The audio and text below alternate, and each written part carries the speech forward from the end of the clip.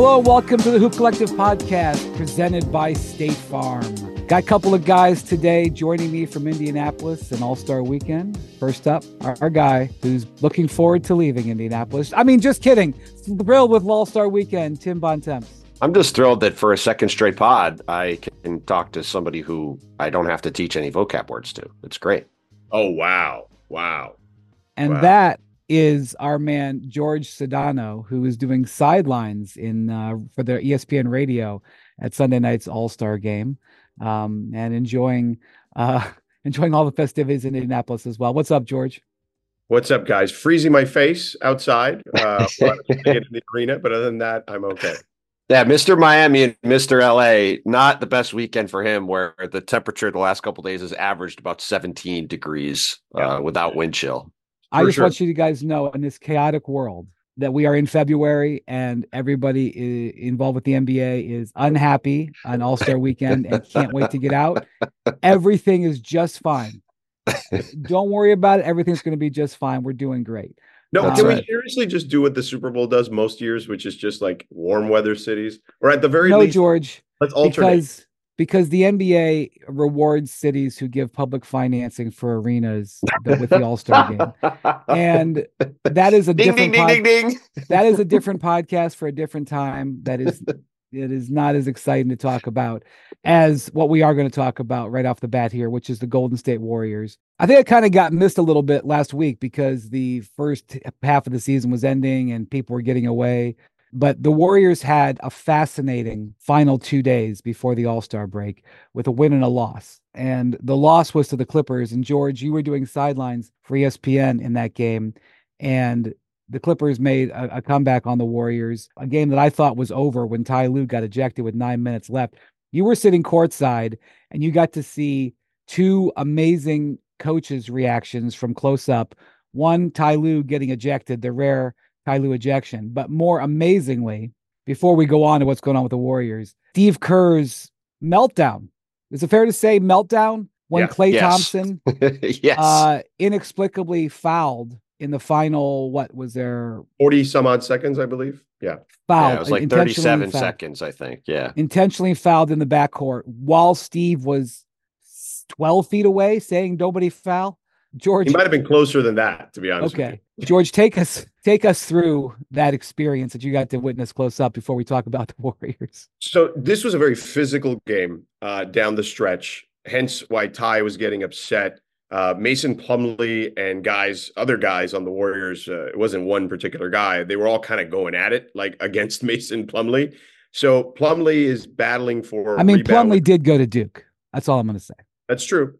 Him and Podziemski are battling for a rebound, and Podziemski goes down, but Plumlee gets hit in the face while Podziemski then claims to get hit in the face.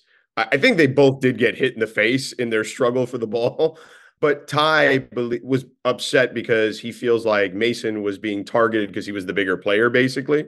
And it was just kind of the culmination of what had transpired throughout the entire game, where Ty felt like they weren't getting any whistles and he was just on James Williams, the referee, the entire game. So that's it. He had it. He was going to go off. He was just going to keep yelling at them until eventually he got tossed. I believe it might have been his first ejection. Someone on the staff was researching it, couldn't find a previous ejection for him. So he's going off. He gets his money's worth, let's just say, because it took him a while to get off the floor. So then the Clippers, who were down double digits, I believe at the time, come back, this furious rally without Ty Lue. It was very much like a baseball manager from the 80s. It felt like Earl Weaver or Tommy Lasorda or Billy Martin getting tossed and their team coming back. So, none of our listeners know who those guys are, George. Not one of them. I know. So just Google it, kids. So anyway, they make this furious comeback. They take the lead, right? And they end up with like a 5-point lead. Warriors come back. They close within 3 on that particular possession, right?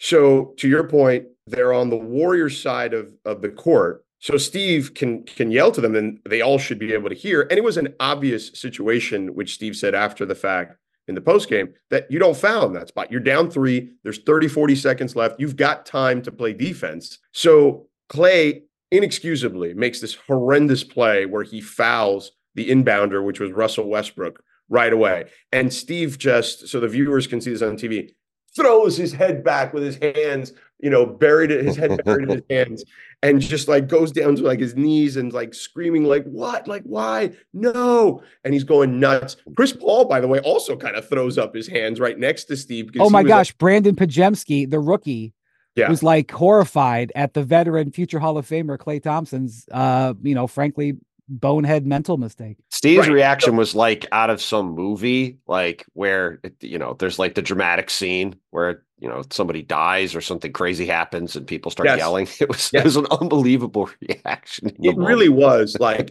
as wild a thing as you'll ever see a reaction from a coach in real time, and everyone for that matter, right? Like all the players involved. Steph was trying to console him a little bit, and Klay just kind of walked past him. Steph, the only person trying to console him. I mean, Steve Kerr, as Russell Westbrook is shooting the free throws, is walking up and down the sideline, just muttering to himself, I can't believe this. Like, you know what I mean? Like, he was that bad. Like he was muttering to himself, I can't believe this. And eventually, the Warriors had won 7 out of 8 games. They were on a roll. Yeah. Right. Yes. Yeah. So anyway, long story short, it was horrendous. And Steve did not take up for him at all. He didn't take up for him. He didn't take up for him so much he started him the next day, which is what we're going to talk about in a minute. But I just wanted to get the full scene there. Yeah, so that was it. It was, but again, I don't even think I can encapsulate how insane the whole thing was because of the way he reacted. Like, if you can go back and watch it on YouTube, that was only like, honestly, like, Georgie, we have the rights. This is a television show on ESPN. Go to watch ESPN, baby. Yeah. Watch ESPN. There you go. But anyway, so you can watch the reaction and you can watch it over and over again, but it still wasn't even the full picture because of just all the stuff, the way guys were reacting from different parts of the floor, including his coach, who again was muttering the whole time, I can't believe it, like as he was walking up and down pacing. Well, I will say Wednesday night was a really big night for action in the tunnels at NBA arenas, because after the game, which was a huge win, obviously, for the Clippers, and this has got to be a first, Bontemps, Ty Lue gets caught on video coming out of the Clipper locker room talking smack about the officiating because he got ejected and then the team came back and won. And really the no-no, he called out James Williams by name. Yeah. Like he was sort of fake yelling, hey, James, hey, James. And by the way, I didn't see this. Was it as these guys were walking by? Oh, yeah. He was waiting for them in the tunnel. Oh. Yeah, and that's why he got fined. That's why he got kick him in the face. Yeah. Okay. Okay. I didn't see any of that. That's amazing. So Ty got fined by the league, not for getting ejected. He got fined for screaming outside the locker room that just happened to get caught on camera on social media. It wasn't at the podium, right, George? It was just somebody he was outside the locker room area. Yeah, because the visiting locker room, as you guys know, but for the audience, when you're going through the tunnel, which is on the Warriors side, but across, that's where the visiting locker room is. Right. So you walk through that tunnel and maybe another 30, 40 feet, 50 feet, there's the visiting locker room is right there. So anyway, Ty gets fined for that tunnel. Then we have the little tunnel action over in Phoenix where Isaiah Stewart slugged Drew Eubanks from the Suns. And I will just say the video has not come out yet. There is video. I talked to somebody who saw it, and that someone told me it doesn't look good for beef stew. But the Pistons' point of view is that Isaiah Stewart was provoked, but the video it's probably surveillance video. It probably doesn't have audio. So, but the NBA hasn't ruled on that yet. My guess is that it's not going to be good. But that was the action in the tunnels on the penultimate night of the first before the All-Star break. So tunnel week. We're still dealing with the legislation of that. But the Warriors are what's more fascinating here. So they have this really terrible loss while they're playing great. They're playing so well. Draymond is starting to run his mouth again, starting to act crazy on the court. We didn't even talk about that. I mean, you can fine Ty Lue for that, but if there's someone should have been fined, then some of the stuff that Draymond was doing on the court was a little bit stunned. I was stunned he wasn't fined. Stunned. Yeah, that was another thing where you couldn't hear it, and it's a good thing. But obviously, there's been some lip reading that's been done, and you can find it if you want. But Draymond's antics on the court were, you know, look, I know he's gone after Yusef Nurkic about 15 different ways, and it's fine. And he had a long podcast really attacking Nurkic. And I'll just say, I'm impressed with Draymond Green's able to do a podcast without any help and just talk to the camera. That takes, you got to have some content, and he did. But what Yusef Nurkic said is that he didn't learn anything and that it's only a matter of time before something again happens. And, you know, what do you want me to say? You know, I can't disprove the Nurkic's point of view there. He is playing great, though, and the Warriors are playing great. So they suffer that loss, and then they have a really tough back-to-back in Utah, as much as it can be tough, because I think the Jazz were kind of not thrilled about having to play this game. It's the makeup game that unfortunately the game was postponed when the Warriors had that tragedy with their assistant coach Decky happened last month. Or was it? I don't know if it might have been in February. I don't, whatever it was a terrible moment. And this is when the makeup game was, which was the last day before the All-Star break. And so the Jazz had played the night before against the Lakers. I'm not sure where they were, but still, the Warriors go there, and Steve Kerr makes a major, major move, and he sends Klay Thompson to the bench. And this is one of the most fascinating things that's happened in the NBA season. Again, there were only 3 games on the calendar. It was the last day. It was totally getaway.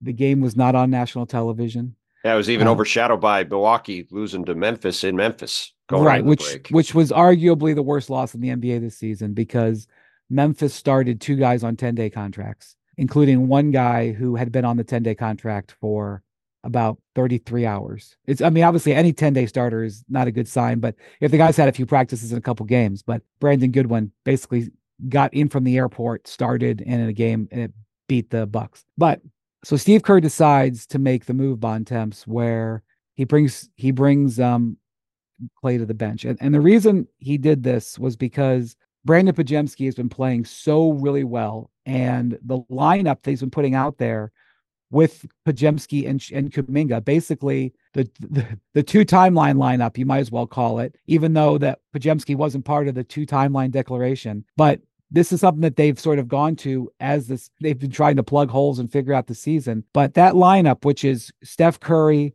and Podziemski as the guards, Andrew Wiggins and Kuminga as the forwards, and Draymond as the center, that lineup has been extremely effective in the small sample size. Stats Williams says they're plus 26 net efficiency, so outscored the opposition by 26 points per 100 possessions in about 107 minutes of playing together. 107 minutes, obviously a small sample size, but it's not nothing. Steve Kerr leans into that, Bontemps, starts Podziemski. The Warriors play great against the Jazz. Klay has 35 off the bench, and now we have the Warriors playing hot with a new lineup and with Klay Thompson saying he's okay with it. Yeah, I mean, look, we talked a couple weeks ago when I was in Brooklyn for the sort of the beginning of this, when Klay Thompson, after being benched a couple different times, was benched in the fourth quarter in a close game in Brooklyn when Golden State really desperately needed a win, for Guy Santos, who was a late second-round pick who had only played, I think, 61 minutes in the league going into that game, playing over him in the closing minutes of the game. And everybody afterward, including led by Steve Kerr, just sort of saying, yeah, like, you know, this is just the way it is at the moment. And, you know, like the lineup with Klay Thompson in there instead of Podziemski is plus 11 for 100 possessions in about 130 minutes, which really the key to that has been they have Draymond Green out there without Kevon Looney. They've looked much better this season, and a big part of in their last 10 games, which is basically since Draymond kind of got back and going, they're 8th in defense. They were like 23rd when he came back from the suspension. Yeah, I mean the lineup with Looney and Draymond had been so good coming into this season, and that was an abject disaster this year. And Looney's been really bad, and that's been a big part of their struggles overall. But yeah, look, I mean, this Klay story has been an ongoing subplot for weeks now. And as you've correctly pointed out, he's still a good player who's having a good year. Like it's obviously his lowest shooting year from 3, but he's still in the mid to high 30s from 3 on very high volume, and is still a really useful player who can help a lot. But like we've talked about a bunch, his dealing with age and getting into his mid 30s and sort of moving into this next phase of his career is emblematic of the situation the entire team is in. And, you know, Podziemski has been fantastic this year and has stepped right in and been a tremendous fit playing next to Steph. He gives him another ball handler in the backcourt. And the juxtaposition of Klay making that foul on Wednesday, Kerr finally pulling the plug on sending him to the bench, which had seemed like something they were sort of dancing around the idea of doing for a while the next day. And then Klay having 35 off the bench and helping them win a 3-point game in Utah going into the break, which they needed, and gives them some optimism going into it. Like, it's just a pretty remarkable twist in what's been a very wild season. And that's even in the wake of the story that Adrian Ramona had with all the stuff with LeBron, the Warriors reaching out to the Lakers, trying to trade for LeBron. Where certainly, there were two ways you could do that trade. One would be Chris Paul and other people. One would be Klay Thompson and other people. So it's just a lot. The Warriors never lack for drama, and those days before the break was the latest example of it. Yeah, George. Obviously the Warriors never actually made a formal offer for LeBron because it never got there. But when they made the call, they had to know what their offer was probably going to be. And Klay is not a fool. So he had to know that offer, they were basically considering trading him, even if that wasn't the way it was even going to go. And even if Joe Lacob could get on the witness stand and say, I solemnly swear I never offered Klay Thompson for LeBron James. You don't have to be a fool. But I don't know if you got a sense when you were there and around the Warriors the other day that you thought this might be coming with Klay going to the bench. Well, I will say this. He was more withdrawn, it felt like, as I think back to that game. And again, his routine is normally kind of to himself, right? He shoots, he sits on the bench, but it just felt like he was less engaged. And now that foul, right, that we're all discussing or that we discussed earlier, maybe makes a little more sense because maybe his head was who knows where in that scenario. I mean, this is me just extrapolating now. No, I think. I mean, I don't think what you're saying is that you think he had the mental mistake because of the LeBron thing. I think in general, Klay has been off in a fog the whole season, much of the season, and this didn't help. Is my point. This is just an example of it, and And here's what I would add, Brian. When Richard Jefferson and I and Dave Pasch were doing that game, and we were talking to people amongst the Warriors, like we were talking about Klay. Like on the record, I asked Steve Kerr, which I reported in the game, was like about kind of the rawness of what he's dealing with and the emotional roller coaster. Bontemps referenced the Brooklyn game, right? That was the game. Yeah, he's having interviews. He's going through this in front of cameras. Right. And, I asked Steve, I said, how many conversations have you had with Klay this season about kind of the challenges that he's been going through? And he said, easily half a dozen. Right. So this has been a constant thing that they have tried to manage. And remember, this was a guy who at one point, when they asked him, is Klay low maintenance, high maintenance? He famously said he's no maintenance. Remember back then? So Richard and I and Dave were asking people around the Warriors, like as we were having conversations walking around the arena, like we asked them, and to Richard's credit, he brought it up. He's like, what about like Klay morphing into kind of Ray Allen Miami? And for people that don't remember Ray Allen, Miami, Brian, you and I were there. He comes in from Boston and he has that sixth man role, basically playing 26 minutes a night. He shot, I think, 42% from three the year they won the championship. And then he shot, I think, 38% the second year when they went to the finals. But that role might be more suitable for him at this stage. Now, Ray was 37 when he did that. Klay is 34, but Ray was not coming off the injuries that Klay had. And I think there was a little bit, I don't want to call it fool's gold because that's disrespectful, but like it felt like Klay maybe had gotten over a hump last year. Because remember, he had an incredibly slow start. Absolutely. And a great second half. Second half. January last season, he scored 27.3 points per game, I believe, which is the highest scoring average of his career in a month. And then in February, had the third highest scoring average in his career. So I guess people felt like, wow, Klay really bounced back from those injuries that he had. But, he struggled a little bit during the playoffs. And in that Lakers series, for all the histrionics we saw with Kerr in that last game we referenced, I'll tell you what, in those games in LA, particularly the last game they played, Klay was taking some ill-advised shots, and Kerr was doing some of that stuff back then. You could go back at those games, particularly at the end, and there was some of that there.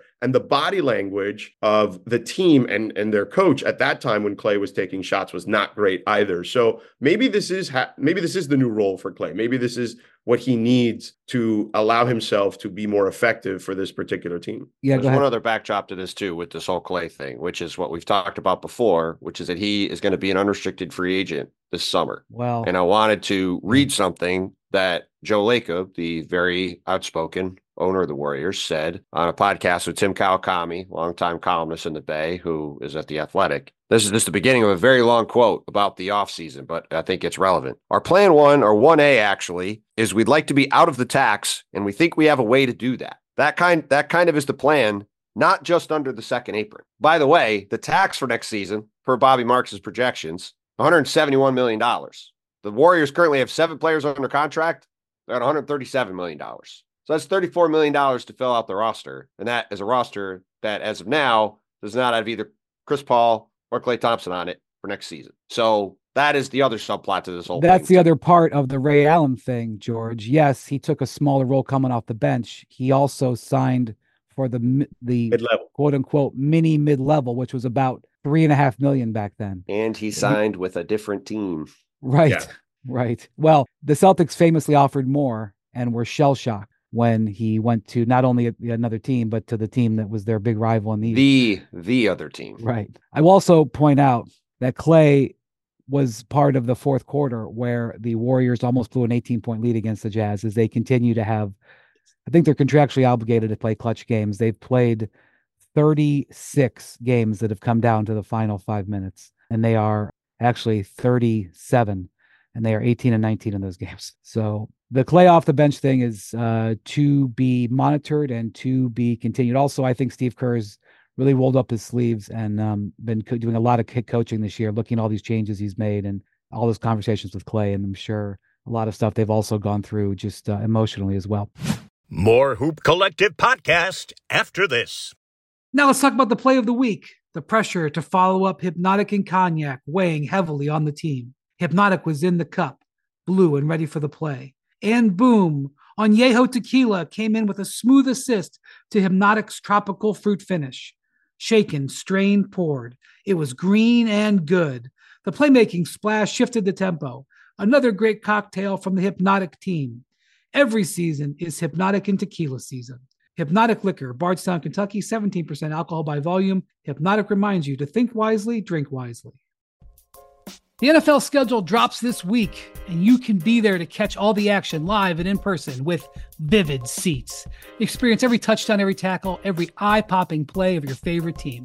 And to kick it off, Vivid Seats, the official ticketing partner of ESPN, is offering you $20 off your first $200 ticket purchase with code HOOP. That's code HOOP.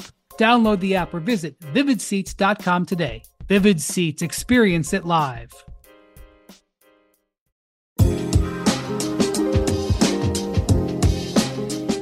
Okay, it's time for a magic moment presented by State Farm. And look, I can't imagine. I have an idea of what the magic moment of this weekend is, but I'm going to yield to the two guys who are in Indianapolis at All-Star Weekend. Bontemps, what's your magic moment that you've experienced this weekend? I mean, to me, it was pretty obviously Steph and Sabrina last night, which I frankly thought should have been the final event of the night. I mean, George is doing sidelines for radio, so I'll be curious what his thoughts were for it. But, you know, we all know that the dunk contest does not have the same allure that it used to. I think shout out. Why do you Jim. say that? Because two of the four guys who were in it were in the G League, basically? Yeah. Well, and listen, I think Jaylen Brown deserves a lot of credit for doing the dunk contest, like being willing to do it. I thought the white glove Michael Jackson dunk with his left hand was pretty great on a lot of levels. I'm sure that no one is ever going to bring up that move when he has a bad turnover with his left hand in the playoffs here. I'm sure it will not backfire at all. Well, but that to me was him sort of poking fun acknowledging all. Like, I thought that was a very cool thing for him to do. Now, you know, his dunks got panned and he ended up losing to Matt McClung in the finals, which I do wonder. Like, I actually think that's got a chance to keep any stars from doing this thing going forward. I'll be interested to see how that goes. But I think in my humble opinion, for that. This is a magic moment. But in my humble opinion, nothing has the Nate Robinson era. And no offense to Nate Robinson, the Nate Robinson era the NBA has never recovered from that. Where he like won. Did have the Aaron Gordon, Vince Carter one in Toronto, which was I know, and it was truly botched. Spectacular, and it was botched. The scoring was botched. The scoring was botched. Aaron Gordon got robbed. Listen to you. All right. And Well, anyway. You said Vince Carter. Well, Zach LaVine, right? Yeah. Yeah. Well, anyway. Jaylen Brown did screw that dunk up, though, because he meant to do the D Brown thing where he covered his head, and he didn't do it until that was the one when he jumped over Kai Cenat and caught the lob from Jason Tatum, which, by the way, Jason Tatum comes out there to do this lob. He's got on this enormous jacket, just gigantic. I can't even imagine what's the retail value of that jacket? So much money. I don't even want to know. So much. Probably my car.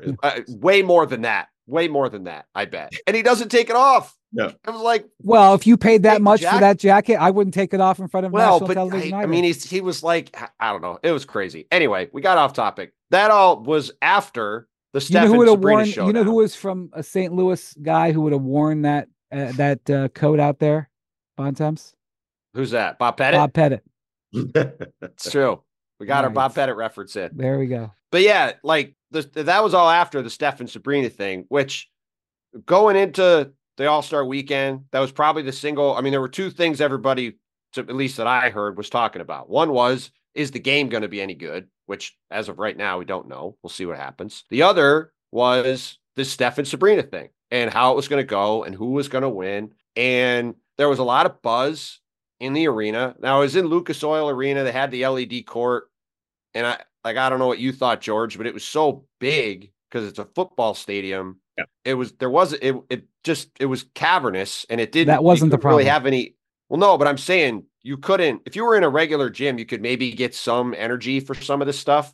There wasn't a good feel for it. Although they were booing Jaylen Brown the entire time because the Pacer fans that were there obviously don't like the Celtics. That was the only thing that was audible, I felt like, in regards to energy. Yes. Was Jaylen Brown getting booed every single time. Yes. Oh, there was getting energy. Killed with boos. There was an energy. It was electronic energy of the green floor, making everybody look like they were about to vomit. Or in like Larry Marketed space, become the Incredible Hulk. Right. Which is what a couple of people joked about. Right. But like, so all that's going on. And then like, there was real juice for the Steph and Sabrina thing. You could feel real energy in the building.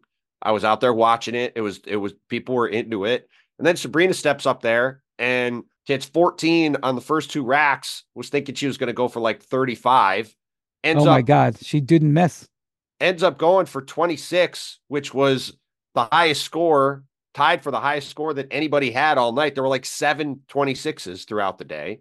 And you're thinking, man, like this is a pretty high number for Steph to clear. And then naturally, the greatest shooter of all time goes out there and hits 29 and wins the thing. But it was very cool to see that play out. And I thought, the way Sabrina and Steph handled it, I thought was really cool. It was neat to see. I mean, Sabrina was like, look, this proves anybody can be out here and compete no matter who they are, which I thought was a cool thing, even if the broadcast didn't necessarily reflect that at times, which people certainly had a lot of comments about. But yeah, it was really neat to be there for it. I thought it lived up to it. And, it was, it'll be interesting to see what it looks like when Caitlin Clark is in this thing next year after she plays. Oh my God. That would be amazing. I agree. So what I'll do is I will give you a fun anecdote from what happened to me during the 3-point competition. So I'm, to Bontemps' point, I'm on the sideline on ESPN radio. So they throw to me live for my pick. And I'm in like the middle of all these guys, right? Like I'm literally in the middle. They're surrounding me. And they can hear what I'm saying. So I said, oh, you guys want me to make a pick? All right. And they all turned to me. And I said, guys, they want me to make a pick. Who should I pick here? And then Donovan Mitchell, I go, Donovan, you? He turns to me first. I go, Donovan, should I pick you? He's like, hell yeah, you should pick me. So I said, all right, guys, since Donovan Mitchell was the first one to turn to say I should pick him, I'm going to go with Donovan Mitchell. And I'm not joking. Damian Lillard turns his head to me like this and goes, and gives me like the side eye. And I go, oh, wait a second. I think Dame's mad that I didn't pick him to go back to back. And he goes, no, I'm not mad. I'm not mad.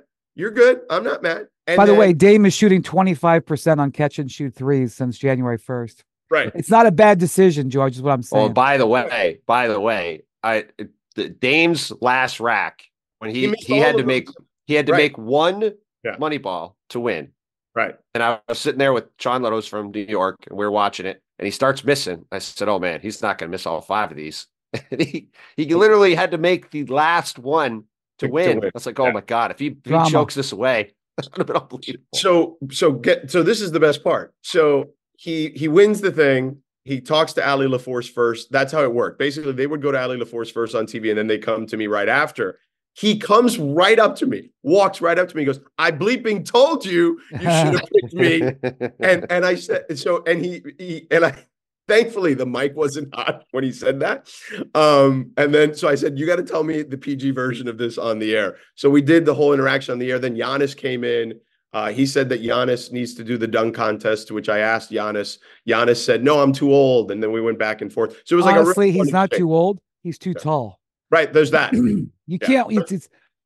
I saw Victor Wembanyama says he wants to win all the contests. He wants to win skills, 3-point, dunk. That's all great. A man that big will never win the dunk contest because you can't. He's also not winning the skills because I hope he never does it again. And Anthony Edwards shot left-handed in the beginning of it. Well, Anthony Edwards tanked that thing. Like, what's going on there? That would not. Well, by the way, it was 4 rounds long. I kind of get it. I appreciate it. Yeah, he shot. By the way, when it came to shooting, he shot left-handed and hit the side of the backboard. This was the real magic moment from Saturday night. Anthony Edwards at practice Saturday earlier in the week.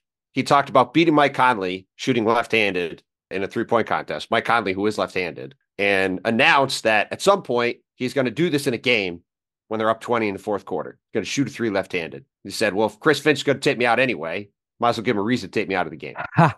So then he comes here Saturday morning. He's at practice. He announces he's going to shoot every shot in the All-Star game left-handed. Then he comes out in the middle of the competition Saturday night and shoots 2 in a row off the side of the backboard, left-handed from the corner. Comes in afterwards like, "Oh yeah, I was getting it out. It'll look better tomorrow in the game." Oh no, he's going to still do it. Then this was the real magic moment. Somebody said, "Hey, Ant, what did you think of the court?" "What do you mean? What about the court?" "Ant, the entire court was lit up. It was an LED court." "I don't know, man. I didn't notice. It was dope, I guess." like what? And by the way, to your point, the reason that's the magic moment was because the NBA wanted the star that night to be the floor. Trust me when I tell you that. Oh, yes, they did. Well, Sabrina and Steph overcame that, and they were the star. And I agree. There were several hints, both from Sabrina and Steph, that this was hopefully the first of a series. Oh, no. It's not a hint. It's going to happen. I asked them on the air, "Are we doing a rematch next year?" And they both absolutely said, "We'll do it." Because I asked her, I said, "You're going to go back and do it?" And she's like, I go, the game's in his house, the house he built. And she's like, "Well, I'm from the Bay too." And I said, "No, I know." And she said, "So yes, we're going to do it again next year." So there is a rematch on the record, at least according to both of them. And get Caitlin Clark. And if Ant wants to be further embarrassed, he can shoot against Caitlin Clark left-handed. And he can. By the way, I'll bet Caitlin Clark could go out there left-handed and start swishing them. Yeah. And Chris Finch might be relieved that Ant is going to potentially get embarrassed shooting left-handed, so he won't actually try them. Well, he did say he would only do it up 20, to be fair. Well, he didn't say he would do it in the rival game, but okay. Well, yeah. I'm sure Chris. We love Ant, but you know. Oh, listen. It was insane. Last anecdote for me from that night, I asked both Dame and Mac McClung on the air if they would go for a three-peat. Both non-committal. Let's just leave it at that. Although I think I told both of them we've never had a three-peat champion in any of those particular contests. So for what it's worth, if you keep track of that stuff, non-committal. Although both more intrigued once I said that. By the way, Mac McClung is averaging 24 points a game in the G League. He's a real player. He can do more than dunk the basketball. And I kind of feel like he felt a little bit sheepish because he didn't think that he had been as good as he was last year and he won. And so I wonder if that had anything to do with it. But, all right. So also very quietly in the last couple of days and the end of before the All-Star break, the Miami Heat had 2 very good wins, winning in Milwaukee without Jimmy Butler, and then going around on the second night of a back-to-back. And granted, Philly didn't have Joel Embiid, but winning in Philly, in a tough situation. Joel Embiid or a bunch of other players, to be fair. Fair enough, but they were playing the second night of a back-to-back without Jimmy Butler, and they won.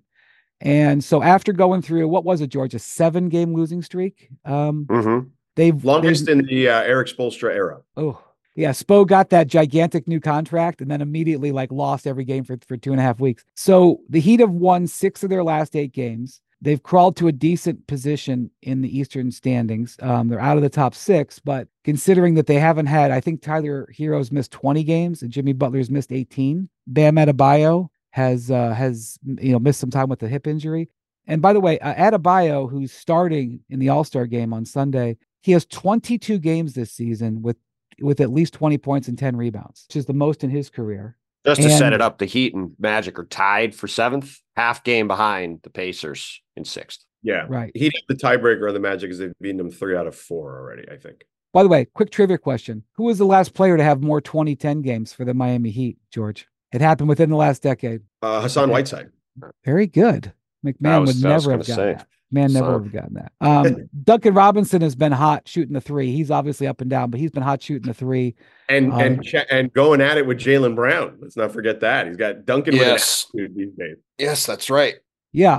Well, first off, I thought Jaylen was a little out of line there, and I liked that Duncan stood up for himself. So anyway, the Heat have look, I guess the question is this. This is a team that was the number 1 seed 2 years ago, made the conference finals, lost to Boston. Last year, obviously got in through the play-in. Was the did they get the 8th seed or the 7th seed? I can't remember. They're the 8th seed. They almost lost to Chicago. That's right. The eighth place play-in. That's right. They lost the first play-in game. Yes. And we're down to Chicago. George, is this team a threat like the last 2 years, or what do we have here? I mean, I think based on the last 4 years, right? Like you can't count them out.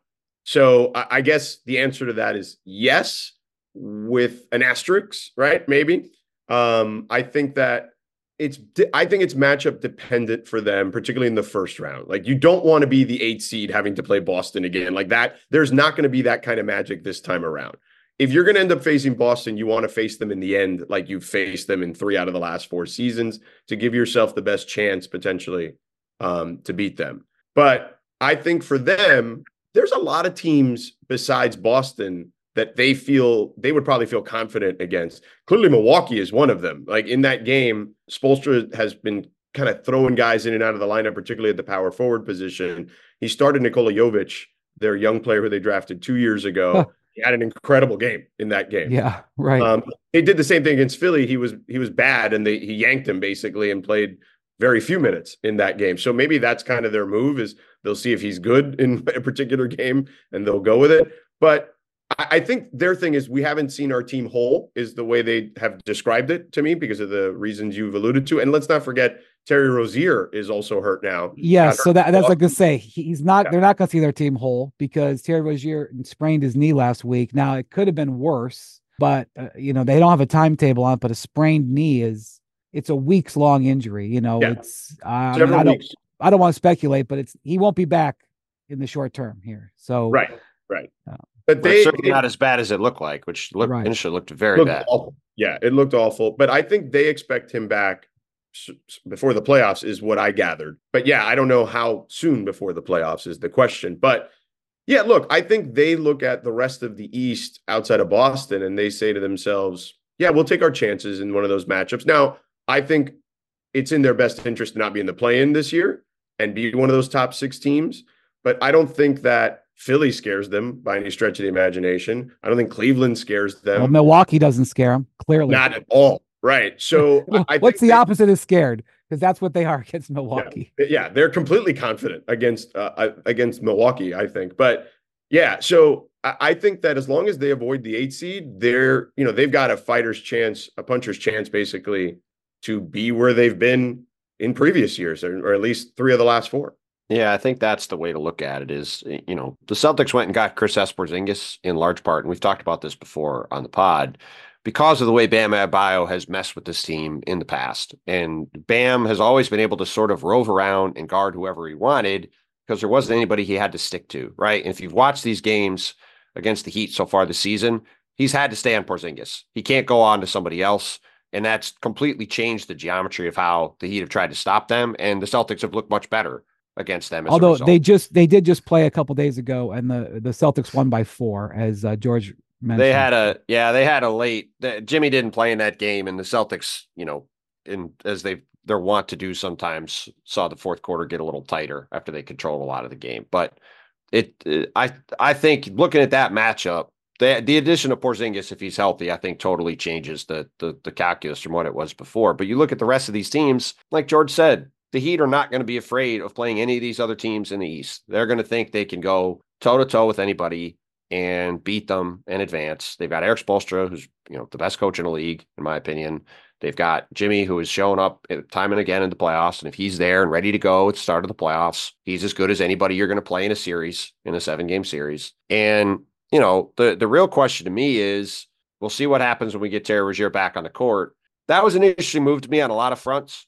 It was not the kind of move we typically see the Heat make, especially after they've sort of waited to get stars a bunch of times, right? And they go make this move for Terry Rozier. They ship out Kyle Lowry. And I'm curious to see what that portends for the summer if this team does not make a run, because it doesn't feel to me like Terry Rozier and Tyler Hero is a long-term partnership to me. And I sort of wonder if this Terry Rozier deal, who's on a smaller deal by a decent amount than Tyler going forward, isn't sort of a precursor where if this doesn't go great this summer, perhaps Tyler Hero ends up somewhere else in a move for the Heat to balance out their books a little bit, because we know Miami is not going to go way into the tax, and they're going to have some questions to answer going forward. Well, they are in the tax this year, and typically they try to avoid the tax if they can. They made a big move and didn't avoid the tax, although they did save money on that deal. They did. And then they spent some more money because right before the break, they picked up DeLon Wright in a buyout situation. I'm not sure if that was in motion before Terry Rozier went down or not, but certainly a sign that he's going to be out for a bit, though, because you think DeLon Wright would have gone somewhere where he was going to play. And I would certainly, and with Josh Richardson also out, I believe he has a separated shoulder. I think that was also, I think, in that Celtics game. Yes, they had both those injuries happen. Yeah, so he'll have a pretty big role there, and that was a good pickup for them, I think. Yeah, and by the way, they've been interested in DeLon Wright in the past. They go way back with the family because Darrell, his older brother, for the Heat during the Shaq and Wade era. And look, this team, to your point, Tim and Brian, it will be year 5, basically, of this group, which is longer than most Riley teams get kept together. Now, granted, we talked about the Warriors in 2 different timelines. The Heat also kind of act on 2 different timelines because Jimmy is much more advanced in his age and at this point in his career than the other guys. Like Bam is like the next oldest guy of their core guys. The rest of those guys are younger than 25, 26 years old. So they are kind of operating a little bit on 2 timelines as well. But if you look at the Riley teams historically, whether it was those Zoe Timmy teams with Mashburn, those were like 4 years. Then the next iteration didn't even last that because of Zoe's kidney issues, but it was supposed to be Eddie Jones, Brian Grant, Zoe, and an aging Tim Hardaway. Then you had Shaq and Wade. That group lasted 4 years. LeBron's group lasted 4 years. So this group has lasted longer than the previous iterations of Heat teams that were supposed to contend. Well, and by the way, to go back again to what we talked about with the Warriors earlier, the Heat currently have 7 players under contract for next season. And they're, according to Bobby's numbers, $9 million into the tax with 7 players. So if they don't make a move, even if they just sign minimum players, they're going to be in the neighborhood of $20 million into the tax, which is more than they typically are. And that's, they're not going to probably have a team full of minimum players. So that you're looking at a very expensive team. Just It's going to be interesting to see what happens there. You may beat the Heat, but you ain't outthinking them. So, so I promise you, they definitely have their options laid out, and we'll see which path they take. But certainly they're rallying, and we'll see how they return after the All-Star break. More Hoop Collective podcast after this. For the ones who get it done, Grainger offers high-quality supplies and solutions for every industry, as well as access to product specialists who have the knowledge and experience to answer your toughest questions. Plus, their commitment to being your safety partner can help you keep your facilities safe and your people safer. Call or click Grainger.com or just stop by.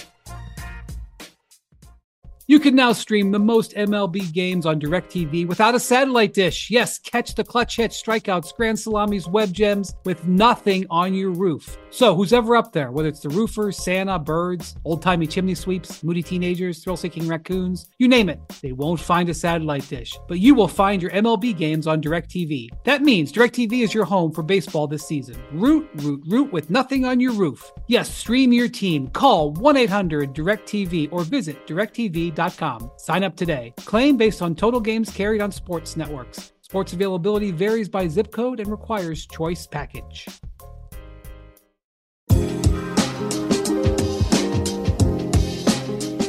All right, before we go, guys, I think we're contractually obligated to talk about the Lakers, who had a real nice win without LeBron against the Utah Jazz before the break. This is something that's crazy. I mentioned this on First Take the other day. If I had told you, George does radio in LA and listens to you crazy Laker fans on a daily basis. If I had compared this Laker team to the Showtime Lakers a couple of weeks ago with their offensive prowess, you would have hung up the phone and probably not wanted to continue. You would have put me in the don't call us back list. But over the last 11 games, and I know before you go crazy, Bontemps, it's not, the eras are different. In the last 11 games, which the Lakers are 8-3, they're averaging 126 points a game, which is the most in 11-game stretch since 1987, the heart of Showtime Lakerdom. And basically, D'Angelo Russell has been scorching hot. He's averaged 26 points a game in the last 15 games. Basically, his time as starter. His first game as a starter was in the previous time they played in Utah, and this is sort of the stretch in between them. The state the Lakers were in when they came to Utah in January and when they came back in February, vastly different situations. Not only has he been shooting the ball great, he had a 17 assist game against the Jazz. Rui Hachimura, who's rediscovered his shooting. Bontemps is always bringing up his shooting, sort of being a possible, aberration in the playoffs last year. He had 36 points and 6 threes in that game. And Anthony Davis is having an all-NBA season. So, George, the Lakers, is this a sustainable stretch, or are they just living and dying with a hot D'Angelo Russell? I think it's more sustainable. And because I look at it this way. So in 6 of their last 7 games, which they've won 6 of those, Rui Hachimura has played basically 30 minutes a night outside of one game. And I didn't understand the entire season why they weren't playing bigger, because that is kind of to their strength. That's kind of their one thing that I think helps them the most. And it's kind of the lineup they were playing in the playoffs most of the time last year. But I remember tweeting this, and it might be the tweet in the last year that I've had that had the most engagement, because Laker fans went bonkers ripping Darvin Ham. But Darvin was very loyal to Taurean Prince. Darvin, and even in these meetings that we have, that stuff that we can talk about on the record before games, I've had them a bunch this year. He was always talking about Taurean and his spacing and his ability to space, and that helps the team.